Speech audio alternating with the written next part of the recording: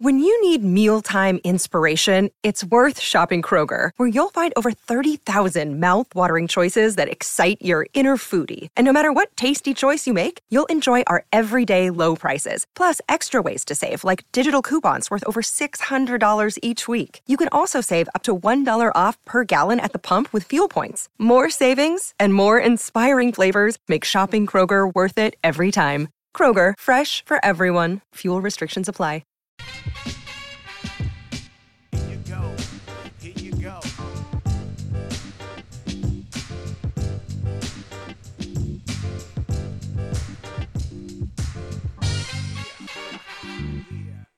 Decision. That's the Nothing Personal word of the day. It is Thursday, January 4th, 2024, and Bob Iger has a decision to make. He, as the CEO of Disney, wakes up every morning wondering what will happen today. I'm not sure that he had on his bingo card that he'd have to deal with a fight between Jimmy Kimmel and Aaron Rodgers, or a discrepancy or a disagreement between something that happens on one show versus another. Except that is a huge part of what you do when you're the CEO of a media company, when you've got different shows on different channels with different audiences. One of the things that you have to do is have a plan in place for how you decide jump balls. And I don't want to in any way make fun of or not give the proper level of gravitas to what Aaron Rodgers did on the Pat McAfee show. But I want to take it out of the Epstein realm. I want to take it out of the pedophile rung. I want to take it out of the legal rung. Get back to those. But for now, I wanted to talk about what was in my head, thinking about how Bob Iger deals with a situation like this. And when you're the CEO, things come across your desk every day. There are different departments who want different things, and you're like the referee. One of the biggest jobs that a CEO has of a private company or a public company, from an operational standpoint, you're a referee. Which department is going to prevail with which issue, how you allocate budgets across different departments, how you decide where investment is made. Another one of the ways you spend your day is dealing with your investors, dealing with your board, dealing with PR, dealing with other executives, C-level executives, as you discuss strategies like selling ESPN or figuring out how to keep your stock price up or have it grow. But you also know that coming down the turnpike, more than infrequently, are things that happen when the red light is on that will force you to make a decision. And you try to practice in your head what you would do in certain scenarios. You keep in your mind which players, which talent is untouchable, which talent you're looking to be removed. Is there something that comes up that gives me an opportunity to get out of a contract that I don't want to be in? What happens when there's someone who we have invested a ton of money and a ton of resources and they do something? How much latitude do they get? So you're thinking about all these things. And then Bob Iger woke up and realized that he had a decision to make as it relates to two of his biggest assets under the Disney umbrella, Jimmy Kimmel and Pat McAfee. And why do I say that it's Jimmy Kimmel and Pat McAfee? I say that because Aaron Rodgers is a guest on a show, a paid guest, but a guest nonetheless. It is not a hard decision when a guest does something on your show that you do not approve of and you do not want to have happen again. You call up the host and say that person can no longer be a guest on your show. That doesn't require board approval. It doesn't require Bob Iger to lose sleep. But when the guest is Aaron Rodgers, as opposed to a one-off guest, and by Aaron Rodgers, I mean a weekly paid guest, then you get a different level of scrutiny. Is there a contractual violation? Because when you're a paid guest of a show, you actually sign a document. And in that document, which is a contract, you get paid. That's the consideration. And in return, you say that you will appear every week for 15 minutes, and that if you do X, Y, and Z, this contract may be terminated. If you don't do anything, this contract could still be terminated. So that's cause without cause. So Bob Iger looks at the Aaron Rodgers situation and says, I don't want any part of Aaron Rodgers on the McAfee show anymore. Because what Aaron Rodgers did is he crossed a line that I will not permit any guest to ever cross on my show. He can talk about, 4816. Hi, I'm David Sampson. He can talk about the drugs that he did, ayahuasca. He can talk about going into the dark hole. He can talk about being injured, coming back, being anti-vaccine. He can talk politics. We're going to give him that level of latitude because what he gives us as part of being a guest on the McAfee show is we get consolidated and aggregated every single week. We get headlines. We get eyeballs. We get revenue. But there are certain lines that you are not allowed to cross. And it's not a political line. You can be far to the right, far to the left, far to the center. You can be out of your absolute frickin' mind. What you can never do is talk about and accuse somebody of doing something that they haven't done. You cannot commit defamation. Now, there are levels of defamation you're going to hear people talk about in the media, and that is actually an incorrect way to analyze defamation. It's not levels of defamation. There are levels of damages that result from a defamation. You cannot say something with certainty about someone that you most certainly do not know, and even above that cannot prove. When Aaron Rodgers says that Jimmy Kimmel, when that list comes out, the Epstein list, Jimmy Kimmel could be on it, I'll pop champagne if he's on it. And then Jimmy Kimmel responds by saying, hey, I could sue you for defamation. Bob Iger says to himself, that's the line. It's sort of like when the Supreme Court talks about pornography. I can't tell you exactly what it is, but I know it when I see it. When you've got a guest like Aaron Rodgers and you're weighing what the benefits are versus what the detriments are, and you're thinking to yourself when you're alone at night about practicing different scenarios as the CEO, there are certain things where you're not exactly sure how you will react. And there's certain things that you can role play that you're exactly sure how you will react. What Aaron Rodgers did on the McAfee show is one of those things where there is no question. So once Aaron Rodgers is no longer allowed to be a guest, that's when the true decision is made. What happens when your host says to you, or your talent says to you, I don't want you to have say over who I talk to and what I talk about? That's a level of power that comes with money, it comes with numbers, and it comes with commitment. The money that you are paid, the commitment that your company has to you, and the numbers that you provide to your company. And under all metrics, Pat McAfee is a positive for ESPN. Forget all of the things that happen where people criticize what happens on game day, or people criticize some of the things he says and how he does what he does, bringing the level of fun, trying to continue the path that so many people are on to dumb down sports and to pretend that all of our listeners are morons, something that I will never participate in, because I do never want you to think that I do not find you to be an intellectual equal or someone who can't handle interesting intellectual conversation.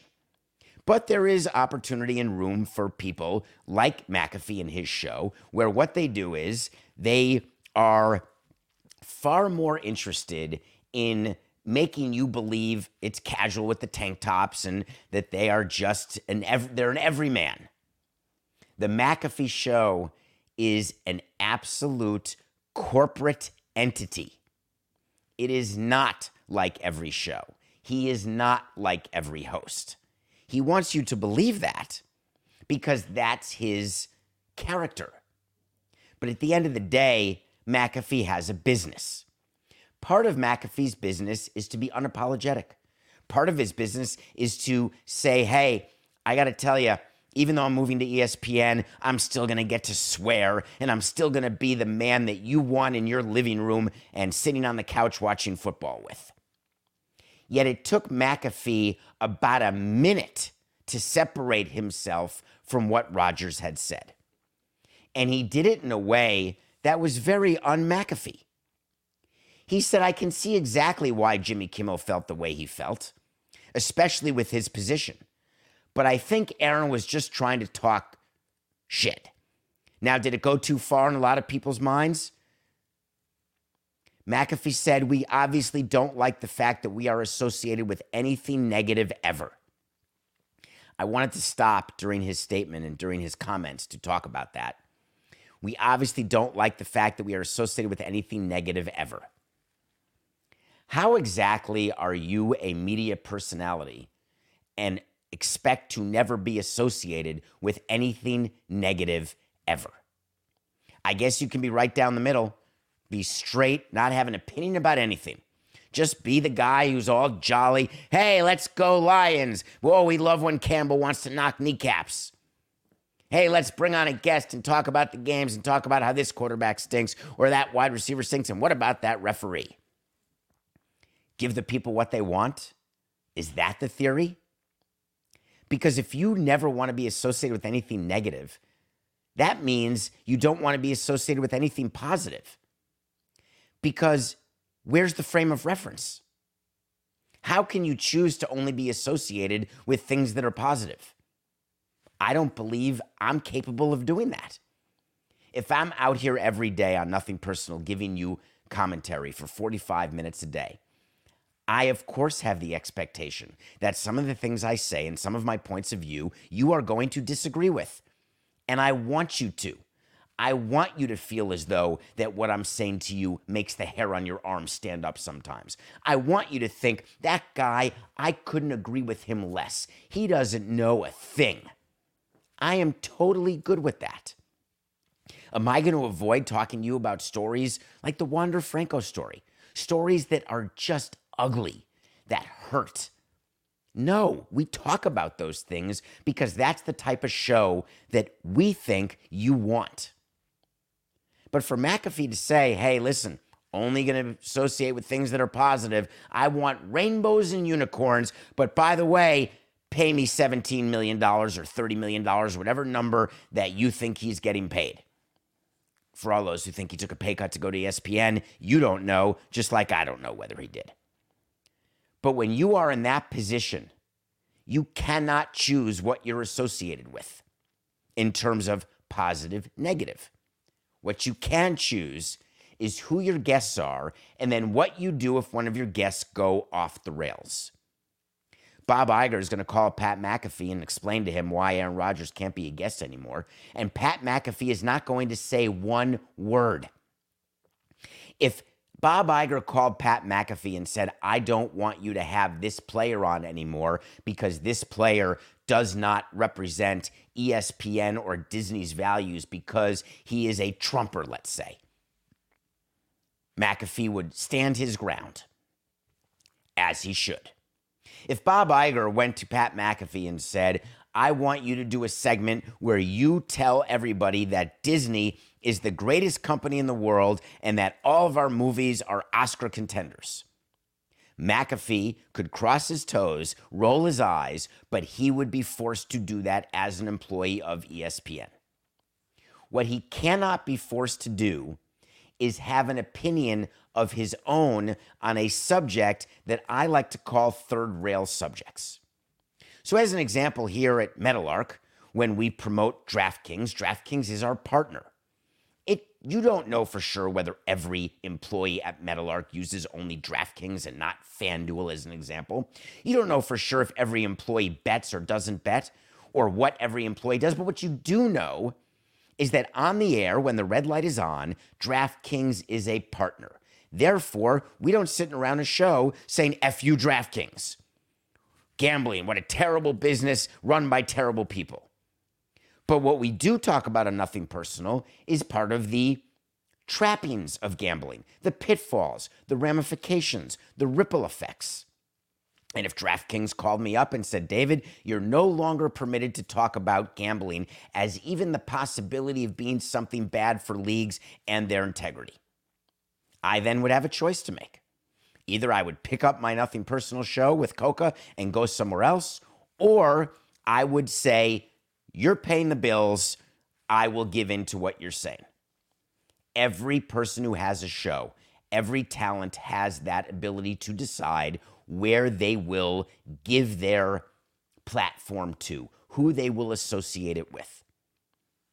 Do you think that McAfee for 1 second is going to die on the Aaron Rodgers hill as it relates to a comment about accusing Jimmy Kimmel of being a pedophile? It's not even close. So when I tell you the word of the day is decision, it's to let you know that Iger has a decision to make about Rodgers.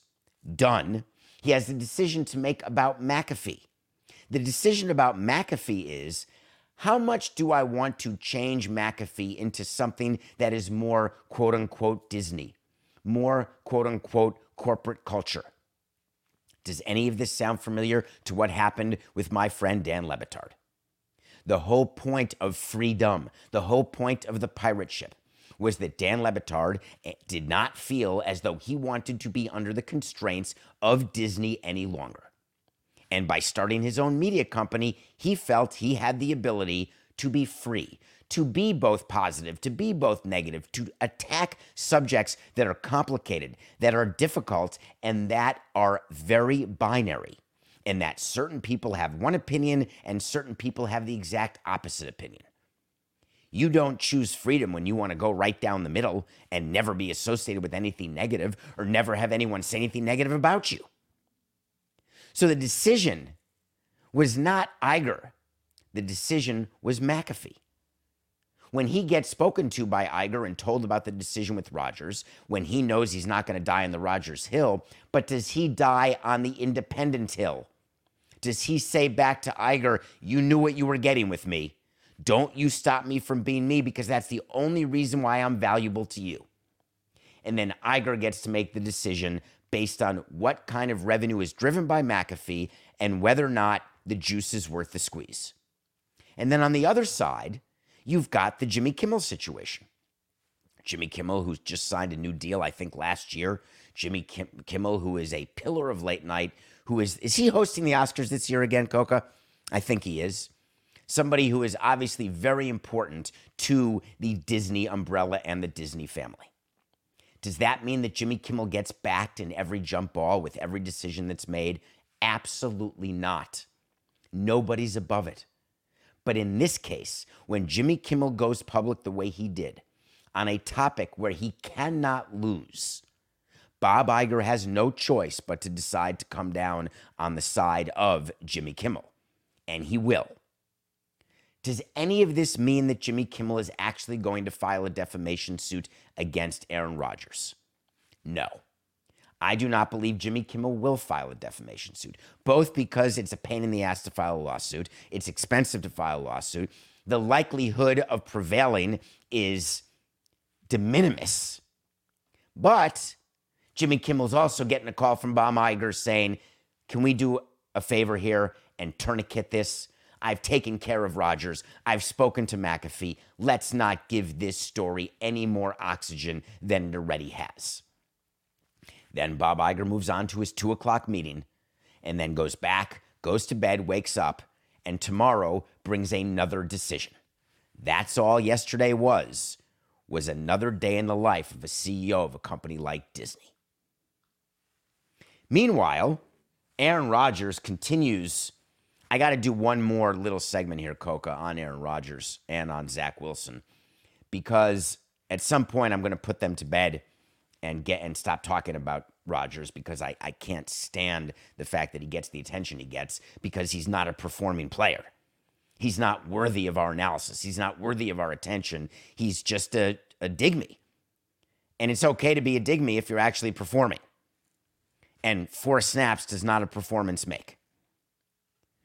But what I do think about is how he was mentoring Zach Wilson and how he was going to be really good for Zach in a way that he may not have been as good for Jordan Love because he wasn't as excited that they didn't draft a wide receiver. They drafted Love, and he was annoyed. Why be annoyed with Love? He didn't do anything. But it's going to be different with Zach. I'm going to come back as fast as I can from this Achilles tear, and I'm going to get the clipboard, and I'm going to get the headphones on, and I'm going to be his guy. Zach Wilson was Robert Saleh's guy, Joe Douglas's guy. 13 weeks into the season, no longer the guy.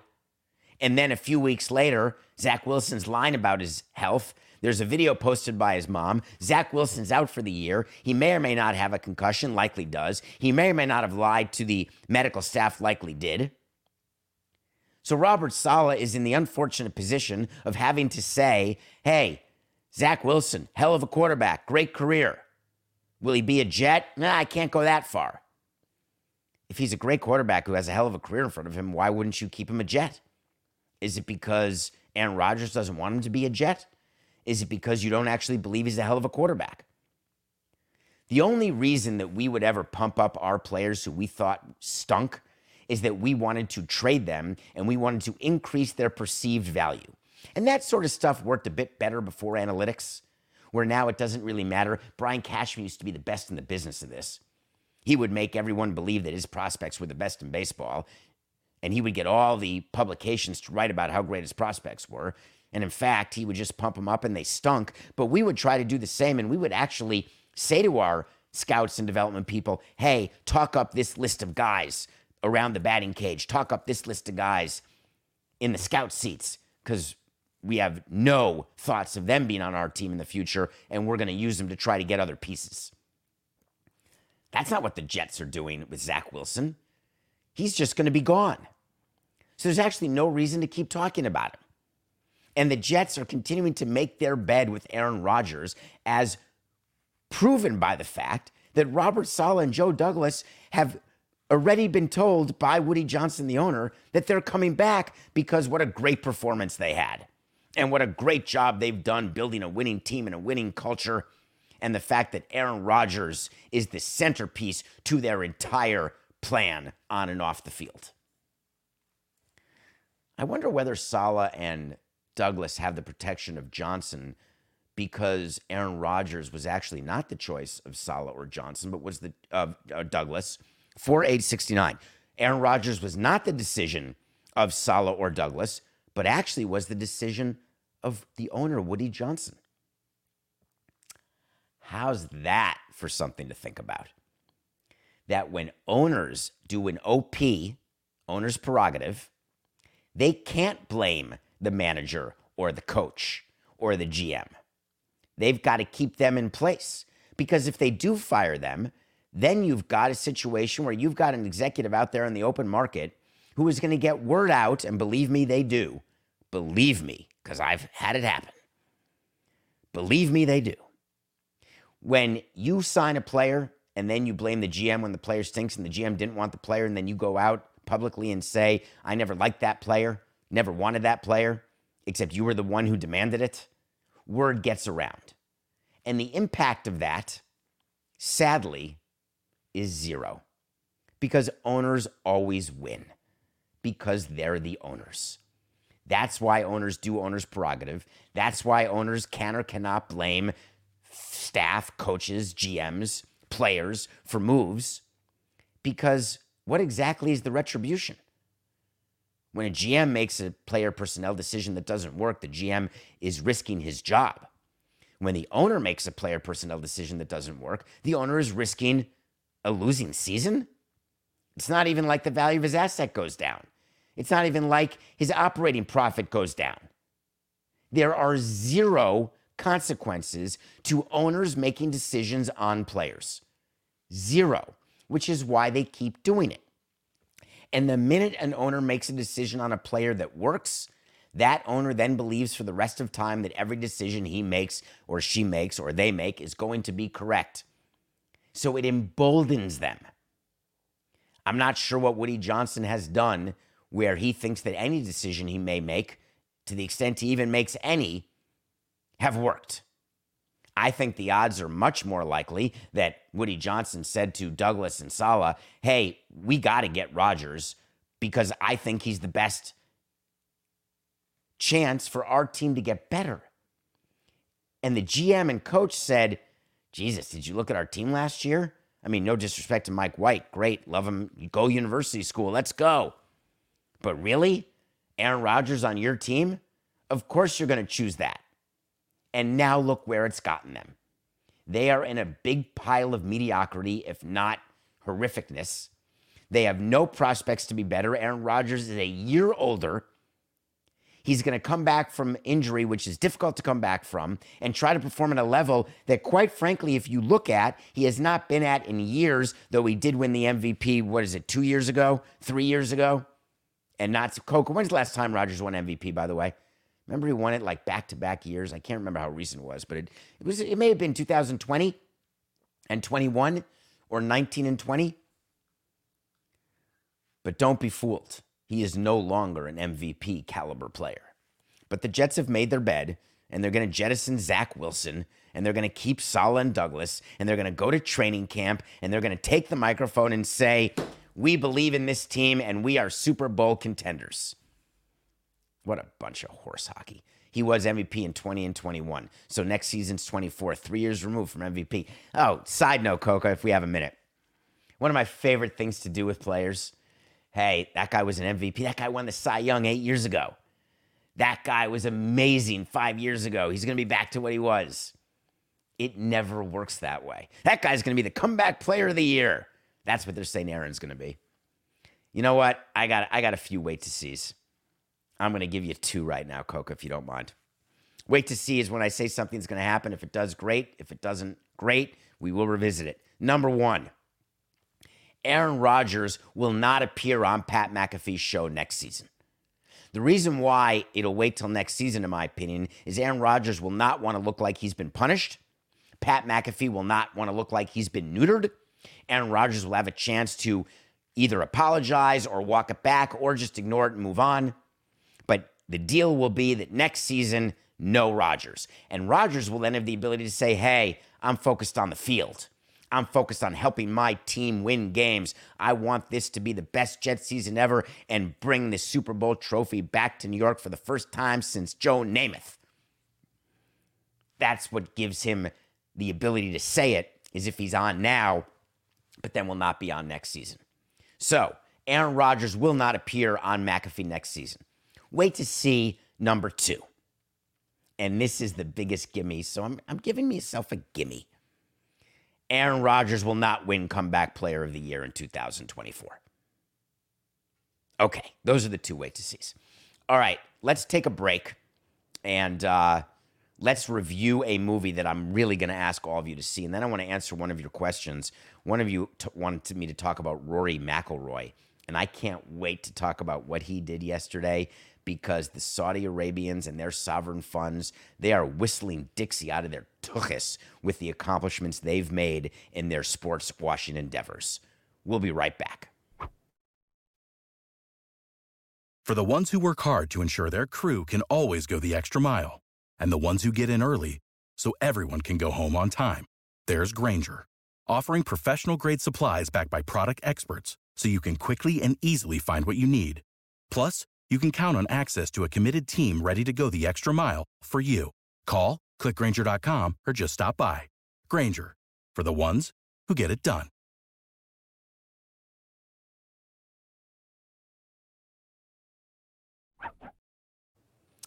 Welcome back to Nothing Personal. I'm David Sampson.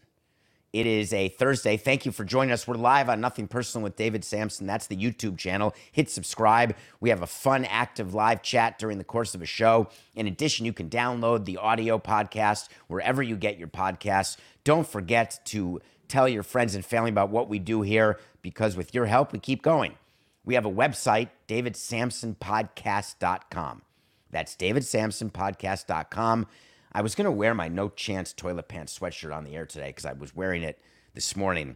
I was up at 3:30, Coca. I watched a documentary. I'm not reviewing that one today, though.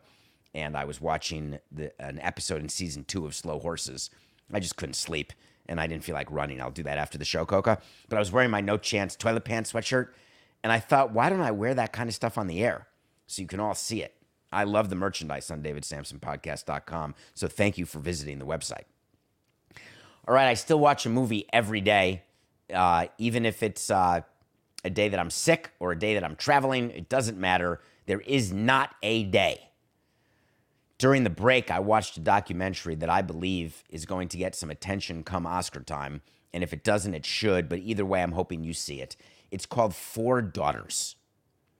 Four Daughters is about a mother named Ulfa and her four daughters. And that sounds ordinary. What's the hook? Well, she has four fantastic daughters. Everything's going fine. They're in Tunisia.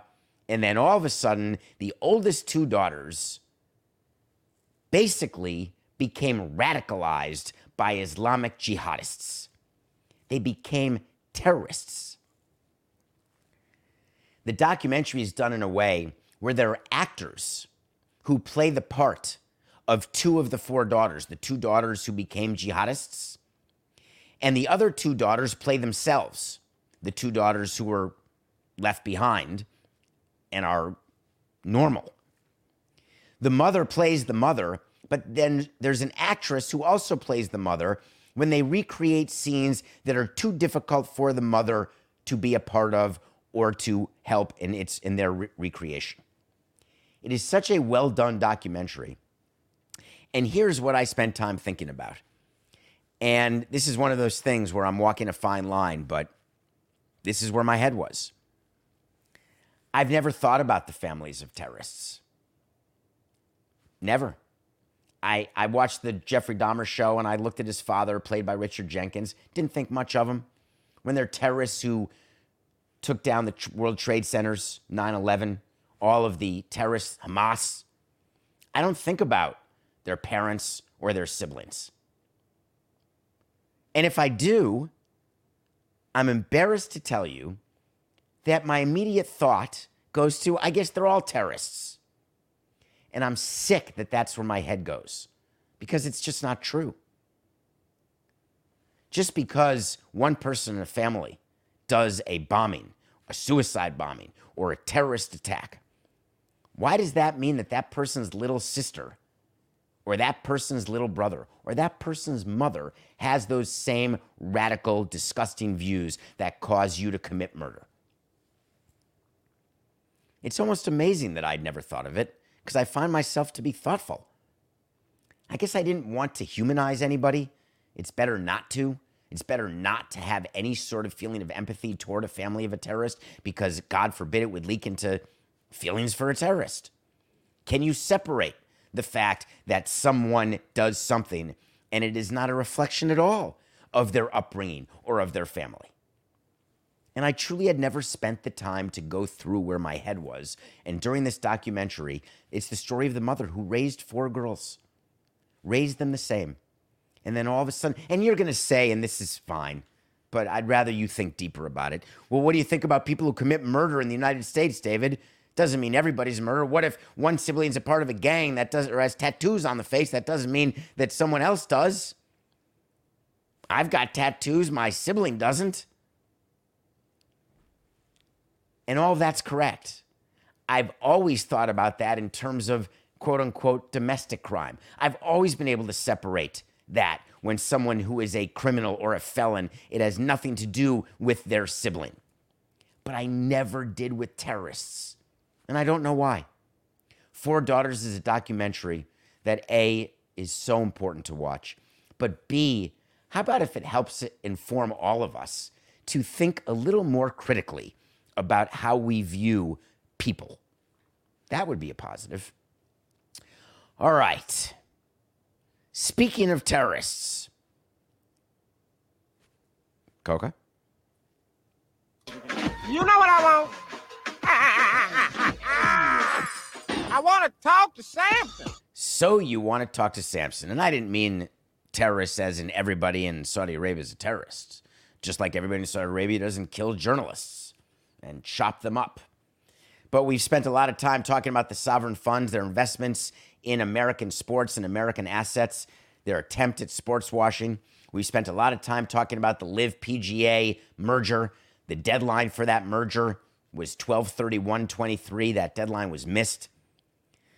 The PGA is looking for outside investment, including the group that is trying to sign Mbappe and won't sign any free agents in Boston. They are investing in the PGA, rumor has it. But one thing that has always been crystal clear is that Rory McIlroy was extremely against LIV and all players who took the money to go to LIV. So one of you asked me a question. So you want to talk to Samson. Hi, David. Hi. I just saw that Rory McIlroy apologized for his previous comments on the LIV Tour. Now, I may be a tad cynical. This is still the person. But I feel like the apology was simply made because of the merger between PGA and LIV. Would love to know your thoughts.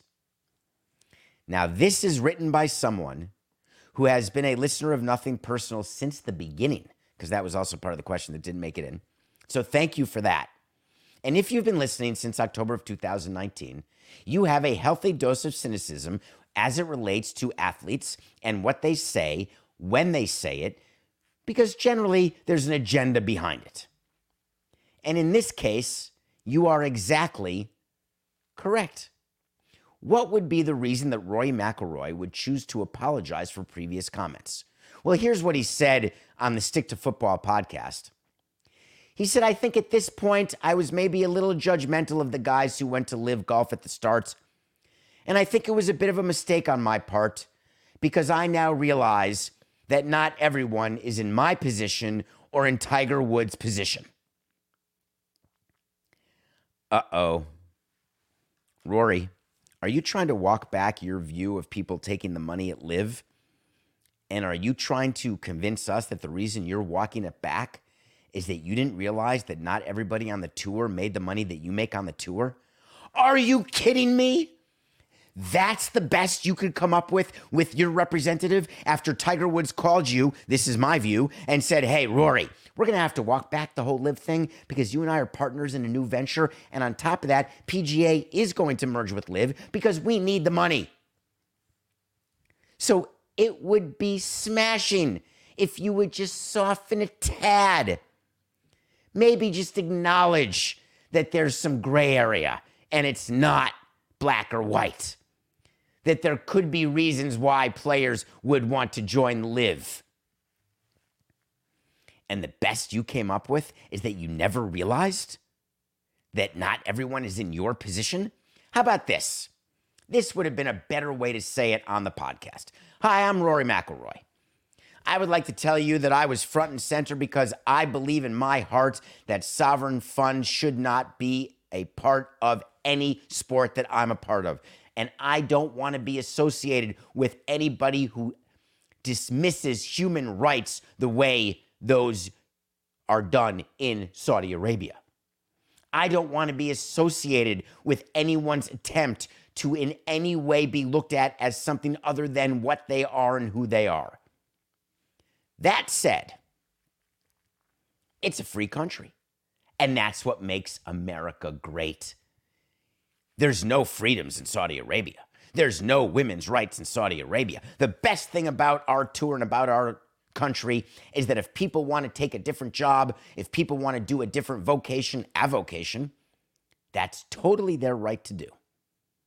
I'm not going to do it, but they can. That would have been an amazing thing to start with. Then when you realize that you are about to be part of a merged company with a group you don't want to be with, then you've got to be stronger, going back to the beginning of the show, or you have to have no principles at all. Stronger means that when the merger happens, Rory McIlroy says, I will not play golf for this combined entity. I have great respect for everyone who has, but I've decided that I will play in the major tournaments only that are not associated with this new merged PGA LIV company. That would be totally consistent. That would be totally fine. No one would say boo about that. Except for Rory McIlroy's sponsors and Rory McIlroy's checkbook. The reason why they would say boo to that is they want Rory McIlroy playing. They want him winning. Because people tend to forget PGA Live, when they merge, there'll be a stink for about a minute and a half. And then you'll forget it happened. Won't even mean anything. Oh, that John Rahm, I can't stand that guy. Phil Mickelson, screw him. Who's saying that anymore? Which is, of course, the point of what the sovereign fund and what Saudi Arabia is trying to do. Get past the negative and you will get to neutral at least, and maybe even positive.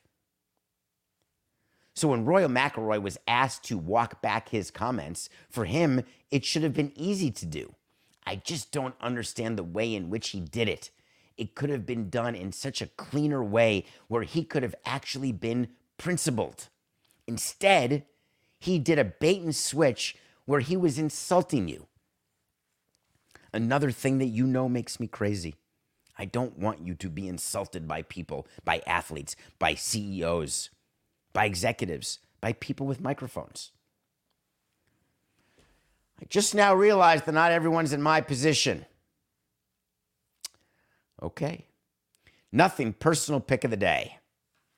We are 0-2. We lost our parlay. The Bucks lost to the Pacers. So we're now down 2 full units.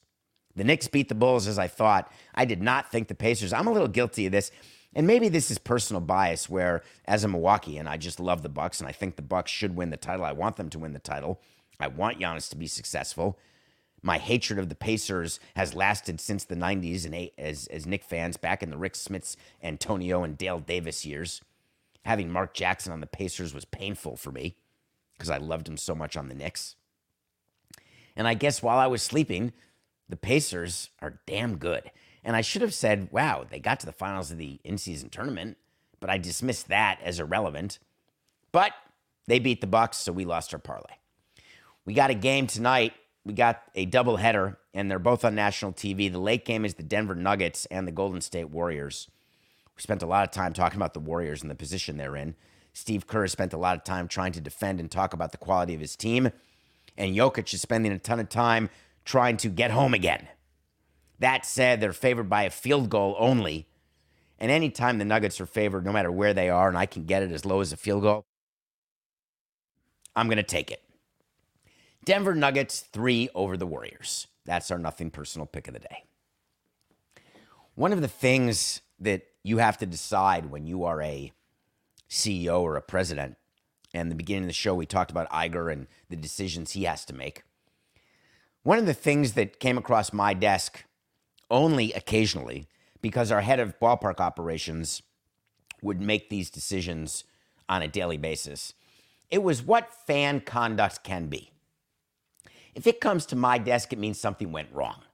It means that there was a fight, that there was a problem, there was an injury. Something major has to happen for it to come to my level. There was a game in Utah the other night where the Nets, 4-8-69. There was a game the other day in Utah where the Dallas Mavericks and Kyrie Irving were the visiting team. And there were 3 people sitting in the front row who were holding up a sign. And the sign said, "I'm a Jew and I'm proud." Stadium security went to them and asked them to remove their signs, didn't kick them out of their seats, but asked them to remove their signs.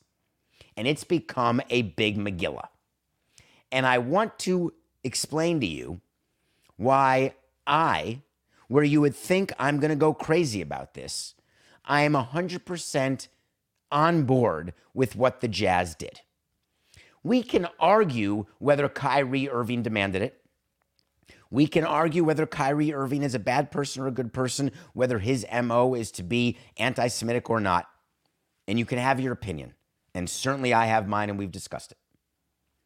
I've had many occasions where the other team has come to me about signs in our stadium, or my owner has come to me about signs in our stadium, or the league has come to me about signs in the stadium. And we have very simple rules. The rules are, it's our stadium. We will tell you what signs are allowed and what signs are not allowed. And what we start with is no signs are allowed that are in any way an obstruction to the field of play. I don't care if it's "I love you, David." If that sign is stopping someone in the second row from seeing the game, that sign gets taken down. In practice, did I get involved if I saw a sign that said, I hate you, Samson. Would I say bring that sign down? The answer is no, I would not, if they put it in a place that did not bother anyone. The signs that were being held, and the reason why this is a story, is the signs were held by big-time season ticket holders, courtside season ticket holders, who happen to be rabbis. So now what people are saying is what Utah did was anti-Semitic, and the fact that they're backing up Irving, how could they do that?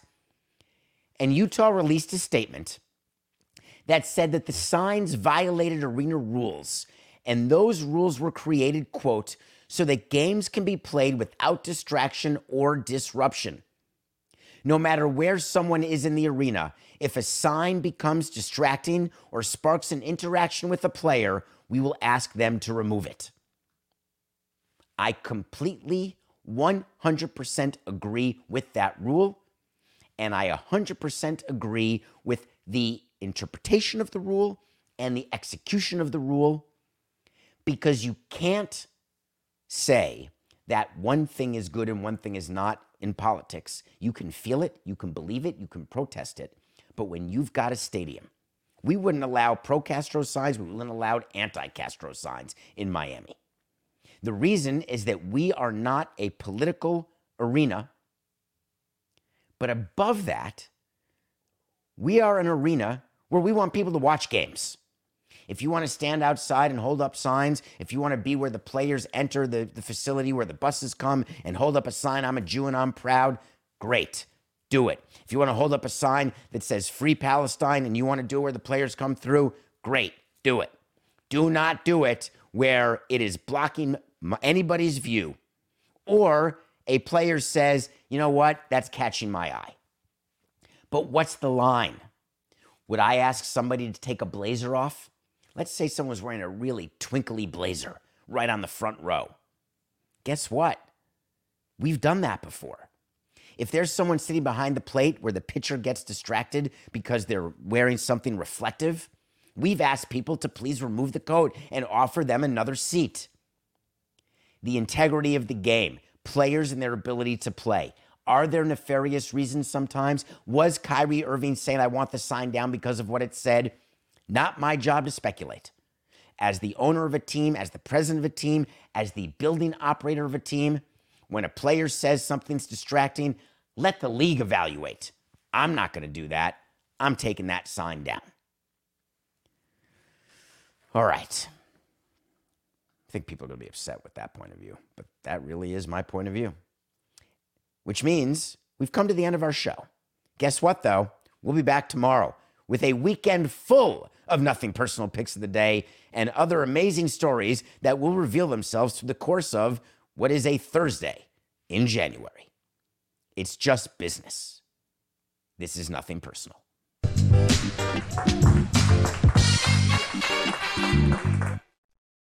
Say goodbye to your credit card rewards. Greedy corporate mega stores, led by Walmart and Target, are pushing for a law in Congress to take away your hard-earned cash back and travel points to line their pockets. The Durbin-Marshall credit card bill would enact harmful credit card routing mandates that would end credit card rewards as we know it. If you love your credit card rewards, tell your lawmakers, hands off my rewards. Tell them to oppose the Durbin-Marshall credit card bill.